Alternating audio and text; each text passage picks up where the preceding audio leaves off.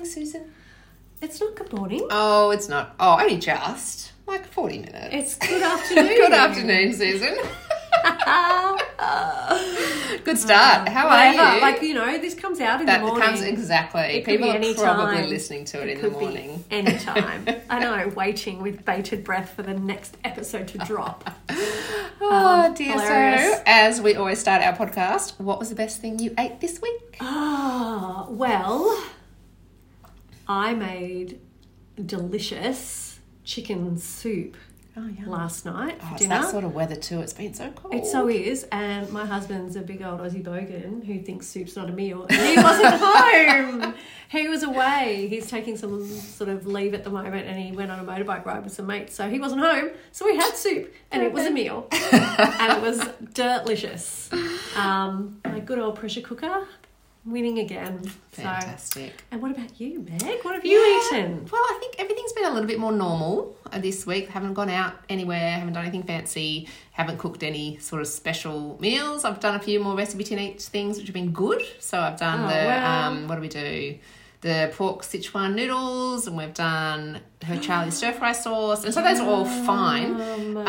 But the thing that actually I remember being like, oh, this is so good, is the same as it was a few weeks ago, which is the Baker's Turkish roll. And again, it's the same thing. Went shopping, hungrier than I expected. Yes. I was like, oh, I really need to eat like something right now. And because it was so good last time, I was like, I'm going to give that another go. And it had like not fennel seeds, maybe caraway seeds or something. It had like a spicy mix on it that I don't remember from last time. And it was so good. So again, had half of it in the car and half of it with hummus when I got home. And again, it was so delicious. So yeah, that's me. So you're still on your recipe teenage challenge? I'm still on the challenge. I'm slowing down because I'm not feeling stressed. So when I started, there's like almost 200 recipes, and it was already 3 months of the year gone. Yeah. And so I was like, oh, I really have to smash it out. So I was doing like 5 or 6 a week. And I have realised that I only have 100 and something left, and we've got heaps of time. Yeah. So I'm still doing it, I've still done 3, I think, this week. It's still when I'm sitting down to do my planning for the meals, I still will first of all look through the book and go, is there anything here that appeals? It's going to be easy. It's going to work around soccer and blah, blah, blah. And preferences, like you were saying, like my husband also doesn't really think soup is a meal. Oh, with toast, cheesy toast, he will, but it's not preferred. It's lunch, but it's not dinner. So, anyway, he does like pork as well. So, and again, he'll eat it totally happily without complaint. But I just know he doesn't really like it. Favorite, so I'll have that on a night is out. So if it fits with my planning to do a couple, I will. But I'm not feeling like I have to kind of go out of my way to do. I told you when I was in Kmart the other day, I saw the book. And I had my youngest daughter with me, and I was telling her about it. Like, she's 12. My crazy friend with a crazy challenge. And then she wanted to know how old your kids were, and I was like, oh, pretty close to you guys. Yeah, 14, and she 12, was 9. like, I hope they're like not fussy or something like that, because she was looking at some of the recipes. I was like, no, they're pretty cool. Yeah, they're struggling a little bit with, they don't love like beans, like legumes and stuff, but they're okay with them. Yeah. Like chickpeas and beans and stuff. So there's been a few dishes where those are featured heavily, but because it's part of the challenge, they're like, I'm like, sorry guys, what's the meat? You just have to. Yeah. And so we did like a French, it's like sausage baked with beans. It was surprisingly good. Like it was really quite delicious. I do one of those. I thought I invented it. I did not invent it, it turns out. Well, you might have. This one has you do a crumb on the top as well. Like you mix some like panko breadcrumbs with some herbs and salt and pepper. Yum. And then you sprinkle that on the top as the last step. So it gets so you've kind of got this bit of crunch, then you've got the beans and the carrot and the sort of stuff underneath. And you've cooked speck or bacon, or I found at the Harris Farmy thing down the road a chunk of prosciutto. Oh yeah. And so that's what I used because it was quite cheap, because it was just a little endy bit that they don't want to slice. The flavour of that was so good. So that was pretty delicious actually. It was even better heated up the next day for lunch. It was very good. So I'm still plugging away. But the kids are, there's been a few things too hot, a few things, and that's fine. She reckons she might, she and the girl, like the 3 of them, if I get the book, they might do it. I love it. Yes. I know. Awesome. Whatever helps. I was like, okay, because she's in year 7 now, so they're doing food tech, and she's been quite interested in, you know. And the videos, like all the recipes will have a little video they can watch. So there's a little QR code you can scan and watch the video. Yep. And so my boys have cooked the recipe tin eats apple crumble quite a few times. And it's quite easy, but it's delicious. And it's, I think, in part because they've seen the video, they go, oh yeah, I can do that. And even with her tricky recipes that normally I'd look in a book and just be like, too much, too filly or too hard. I don't really want to do that. You watch her little video and you're like, oh yeah, I can do that. Even if it's like 12 steps, you can still do it. So, that'll be good. I know. And kind of, sort of, brings us into the topic we're going to talk about today. Which is when our own eating or planning decisions is strongly impacted by those around us, like our family. And Susan and I were talking about how quite often we'll have a client perhaps come to us because their child's really struggling with expanding their horizons or really fussy or limited eating. And we realise after a conversation with the parent that actually, the parent's dieting behaviour or restrictive behaviour or resistance or whatever it might be is probably a big part of what's actually feeding the child's limited eating. Not always, but it's fairly commonly. I've certainly had cases where really, really struggling to expand kids, and parents are doing like quite a restrictive, like keto diet or something like that. So they're never eating with them. There's no modelling. They're not eating those foods in front of them. And so that's, often our consults will sort of head to actually spending a bit of time with the parents. Or, and this is probably more common, parents come in wanting to sort of perhaps improve the dietary quality or find food less difficult or whatever. And then after the discussion, you realise, well, there's some really significant feeding dynamics going along with when the kid will eat or what the kid will eat or what the husband will eat. And their own choices and desires of what they want to eat is not really happening because of all the other stuff around it. How often people have got, like, you know how much you like food prep changes when you become a parent. Totally. And we eat a lot less bolognese now. Yeah, I was going to say, exactly. It's always bolognese. You think about, like, there are those moments where you're like, I never want to eat bolognese again. But, when everyone's tired or everyone's busy and the easy option, the no resistance option... It's still bolognese in my house. It is still bolognese in our house as well. But sometimes you can lose the that sort of focus on the bigger picture of like growing and developing like your child's palate or, like people have difficulty, I suppose, like you were saying with some of the dishes you've been making, that they haven't been people's favourites. And like what's the language around that to... Well, you can change it, or how can we make this more appealing? How about add some tomato sauce? Yeah, that's right. We've got a big pile of bread and butter on the table. Do you want to like dip that into, so you can start to? But the difficulty, I suppose, with expanding or working sort of with resistance can be sort of end up with everybody following quite a limited diet or eating just sort of boring what the blandest eater will eat. And we found, and this is something I certainly like highly recommend, which has come from, I guess, the Ellen Satter Division of Responsibility work, which is sort of basically the parents do the what, where, when, and the kids do how much, if any. Once the food's on the table and you've paid some attention to preferences but without pandering to them, you've got some options there that are acceptable to the kids, even if it's just grated cheese, then your job's done and you can sit down and eat. And so think taco night, but with all your normal foods. And we noticed that when the kids were little, so we would have, you've got your mince, you've got your cheese, you've got all your salads all kind of cut up separately. Yes. And they might have another plate that's got the coriander and the chili and the lime and whatever, hot sauces. Jalapenos. Yeah, that's right. Jalapeno. Jalapenos. And... when the kids were little, they weren't going anywhere near that, but they watched us being excited by it, going, oh, I'm adding this. Why are you adding that? Oh, because it does this. And then over time, we no longer have to do the dividing up, but we did everything deconstructed. Yes. For many, many years. Yes. Like, it wasn't like, hey, here's salad on the table. It was, here's all the different things. I'm putting it all in because I like all of it.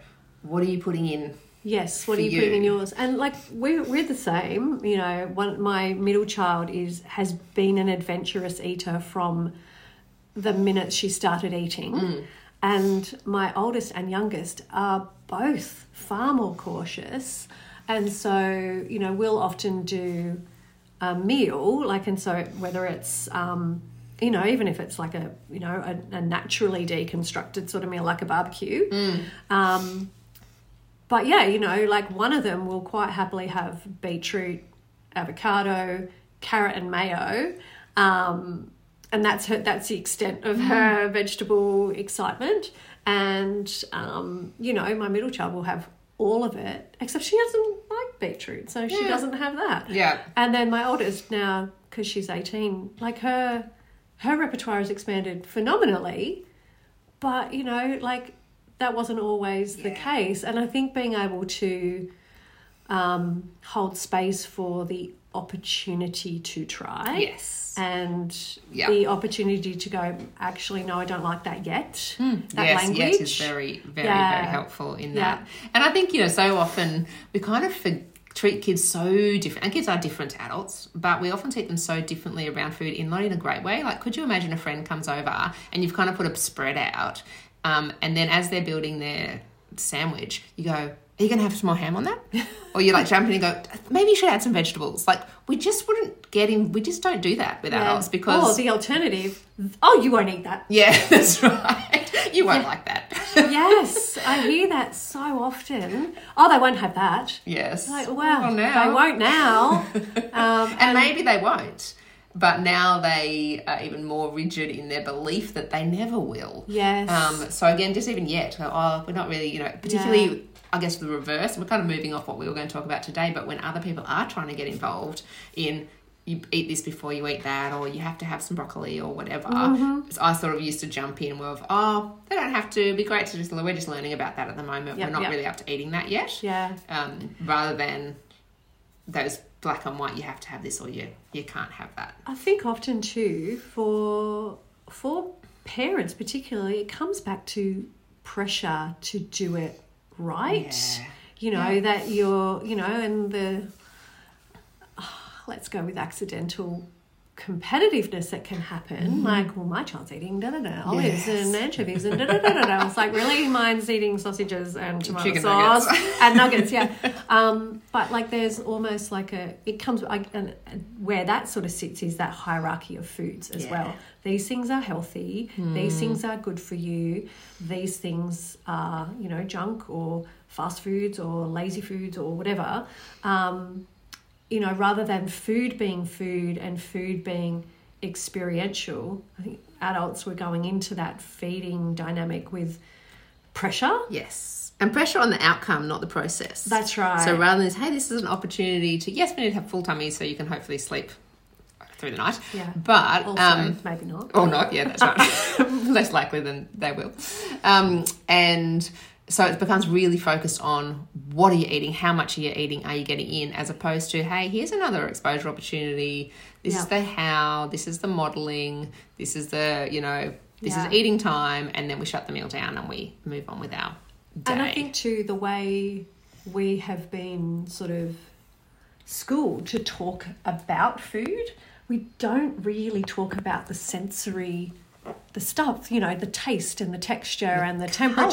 Colour, that's right. And maybe, like, you know, we don't actually talk about how much we're enjoying it, because maybe we aren't as well, you know. So going into, not just with pressure on ourselves perhaps as parents to make sure we, you know, feed our child enough because maybe they might sleep, or feed our child well, or that our child is like a quote-unquote good eater.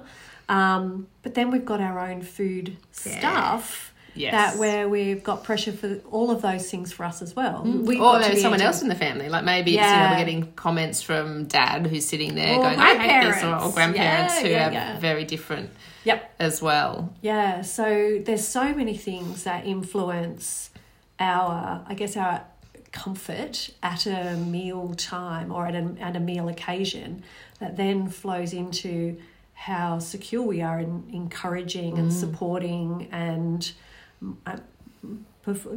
modelling and all of those things that are helpful for our child, for our children. And if we're at the table so caught up in what they're eating and not even necessarily connecting to our own stuff, or always never creating any sense of discomfort or any sense of challenge, just even in the arena of eating, then we're going to end up pretty very narrow, with our own. I remember you talking about and I've used it often in consults when I'm talking to families, like, my friend Meg, but the butter chicken incident where I think, dinner was a bit later than usual. It was butter chicken. It was a different butter chicken. I think it might have even been the same. It was just a child having a 3-year-old having a 3-year-old moment. Yeah. And, just a meal that had been perfectly acceptable at many, many times before was completely inedible today. And we knew that from the signs early. Like, I remember the day so clearly. Oh, my goodness. Like, we'd had swimming lessons, so dinner was late. It was a preschool day. He was beside himself with hunger and tiredness before we got to the meal. So I just knew this is not happening. Like, he is not going to happily sit and eat his butter chicken and rice, which normally you're happy with. So he's like, I just put on some peanut butter sandwiches on the table. So the table looks like ridiculous. Butter chicken in a bowl, rice in a bowl, salady ingredients in their own bowls, and a plate of peanut butter sandwiches. And he had peanut butter sandwiches and then proceeded, because I still put all the other stuff in front of him, he still proceeded to eat it all. But if I had just been like, no, you must eat that, that's the only option. And anyone else could have had a peanut butter sandwich. They could have. No one did, because that would be weird. But that's fine. But, satay. That's true. Actually, no, that's not even Indian. No, so never mind.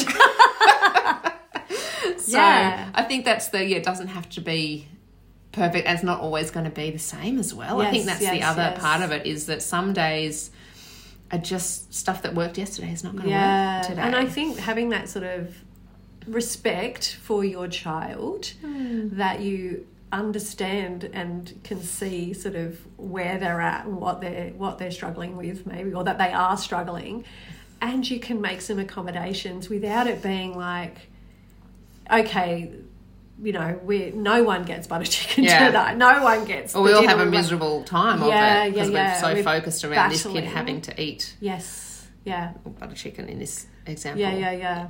So no, it definitely adds flexibility. And again, like we talk so often, like structures or tools and things that are there to support the way we want to eat or the way we want to feed our families. We want to keep them as tools and not turn them into these really rigid weapons that make us feel better or worse, or actually we cling to even though they're not working. And so I think that division of responsibility, and we can always talk about that more if people are interested, is one of those things that it sounds rigid when you talk about it. Look, then when you put it into practice. I reckon that's actually probably worth an episode on its own, is the current discussion about the models that we know to come from like really compassionate standpoints, really sort of honouring, individualities and like the actual lived experience that people have, how often they are turned into another diet. Something you're doing right, you're doing wrong. Yes, something that absolutely. limits you. I've seen quite a few discussions around around say intuitive eating, but around also the Ellen Satter division of responsibility as well, like as if. I mean, I don't know if I've been interpreting it wrong, but I never interpreted them as black and white rules. No. Frameworks, a supportive, like keeping you sort of contained. And being able to, as a bit of almost a bit of an audit tool of like, oh, hang on a minute, I'm feeling a lot of stress, I'm feeling a lot of pressure, something's not working here. What might be the key to that? And so I think maybe we do put that on to have a chat specifically through maybe the Ellen Satter one and intuitive eating. Yeah. Because I guess the other thing I wanted to touch on today is just the same as we want to make sure we're sort of meeting the child where they're at and helping with their coming to the table calmly and knowing there's not going to be pressure and with acceptable foods. We also don't want to completely forget that we have food preferences. Yes. And I think that happens to parents so often because they will eat chicken nuggets and tenders and bolognese for weeks and weeks and weeks on end. But that actually I don't think is helpful for the kids learning that they're not the only person considered. Yes. And one that I often recommend people do, and this is what we do in our family as well, is that we will sit down and do the planning together quite often. I'll say, hey, is there anything you really want this week? And if the kids are like, yeah, I want, Oscar loves this fried gnocchi dish with basically bolognese on the top of it. Yep. Or whatever. I'll go, cool, we'll have that on Tuesday, or we'll have this on Wednesday, and all the kids kind of get to choose a night where it's their meal, and then when they come to the table, invariably going, I don't like this. I'm like, well, this is one Oscar chose, and it's his favourite, and we're having what you want tomorrow. And being in a family means sometimes you eat what you love, and sometimes you make do with what other people like. And so then if it's something I'm choosing, I'm like, yeah, I get to choose too sometimes. Yeah, I know you don't love salmon, but you know what? I love it. And I don't get to eat it very often, and we're having salmon, and that's part of being in a family. So you don't have to eat it, but it's the option. And I think you'll actually like it because I know you taste pretty well. Yes. And that works really nicely to have kids involved in the planning at the right time. So it's not what do you want for dinner tonight? No. Because that's not going to work, and they're all going to fight, and it's all going to be awful. But getting the involvement at the right time that respects their preferences, your preferences, and helps them learn that unless you're going to grow up and have a job that allows you to have a personal chef and get exactly what you want, exactly when you want it every day, you need to learn competence around eating. You need to learn to be able to make do. Exactly. And sometimes just get the job done. Yes, absolutely. And that's, I think that making do is an undervalued skill. Absolutely. Totally is. Because how many times have you been in a situation where you've bitten into something and gone, oh no, I don't really don't like this, and there is no spitting it out. No. The other day, actually, for the first time, I think ever, or for many, many years, I just grabbed an up and go out of the fridge because I don't like them very much at all. But my kids quite like them, and they're very useful on an early soccer morning because I was running out to something and I just knew there wasn't going to be food on the way. I think I was going to the physio or something, and I was really hungry, but it had to be something I could carry with me, like in the car, also a bit thirsty. And I was like, oh, I'll grab one of those Energize up and go. And I don't love it. It was fine. But it was fine. Yeah. Like the first mouth was a bit sticky and a bit like, oh, that's a bit thick. I don't really love that. But it totally did the job. Yeah. It meant that I was able to do the next, hour or so, get all the things done, come back and have the meal I actually wanted. And like, it frees you up so much to be able to make do. Yeah. Yeah, I was going to say to lower your standards. Lower your standards, that too. I mean, that sounds terrible, but really, like, I think having that sort of sense of, food being food, it's fuel. Yes, it's enjoyment. Yes, it's pleasure. It's nutrition. It's all of those things. And our bodies are really resilient. Yeah. They can really, really manage. Yeah. Yeah. And so sometimes it might even be... if people are feeling sort of really rigid in their eating around sort of healthy eating or clean eating, you lose so much of that ability to make do. Yes. Because so many options are suddenly not available to you. And so you're more likely to underfuel, undernourish, get more rigid. And have a significant increase in your stress. Yeah, absolutely. So if we're doing this in pursuit of health, if it's actually increasing our stress levels to achieve our nutrition goals or our food goals, then, it's counterproductive in a way. Absolutely. So, I guess that's, when we're thinking about the sorts of work we are doing, like with our planning workshop that we're going to have for our planning challenge and the course we're developing, it's really in pursuit of people feeling more confident, feeling more comfortable, feeling more trusting, I suppose, of the knowledge that they have and the skills that they've got, and taking that pressure down. Yeah, and then being able to apply that to their own individual circumstance, which is going to be different. Like we were just talking, like I've got 3 pretty adventurous eaters, you have 1 fairly adventurous eater and 2 not so much. That actually has a huge impact on what you're going to do, and that can be okay if you are also not totally wrapped up and stressed about what people are eating. The the number of times you talk to someone who's doing 4 different dinners. Yes. I can't imagine the stress. No.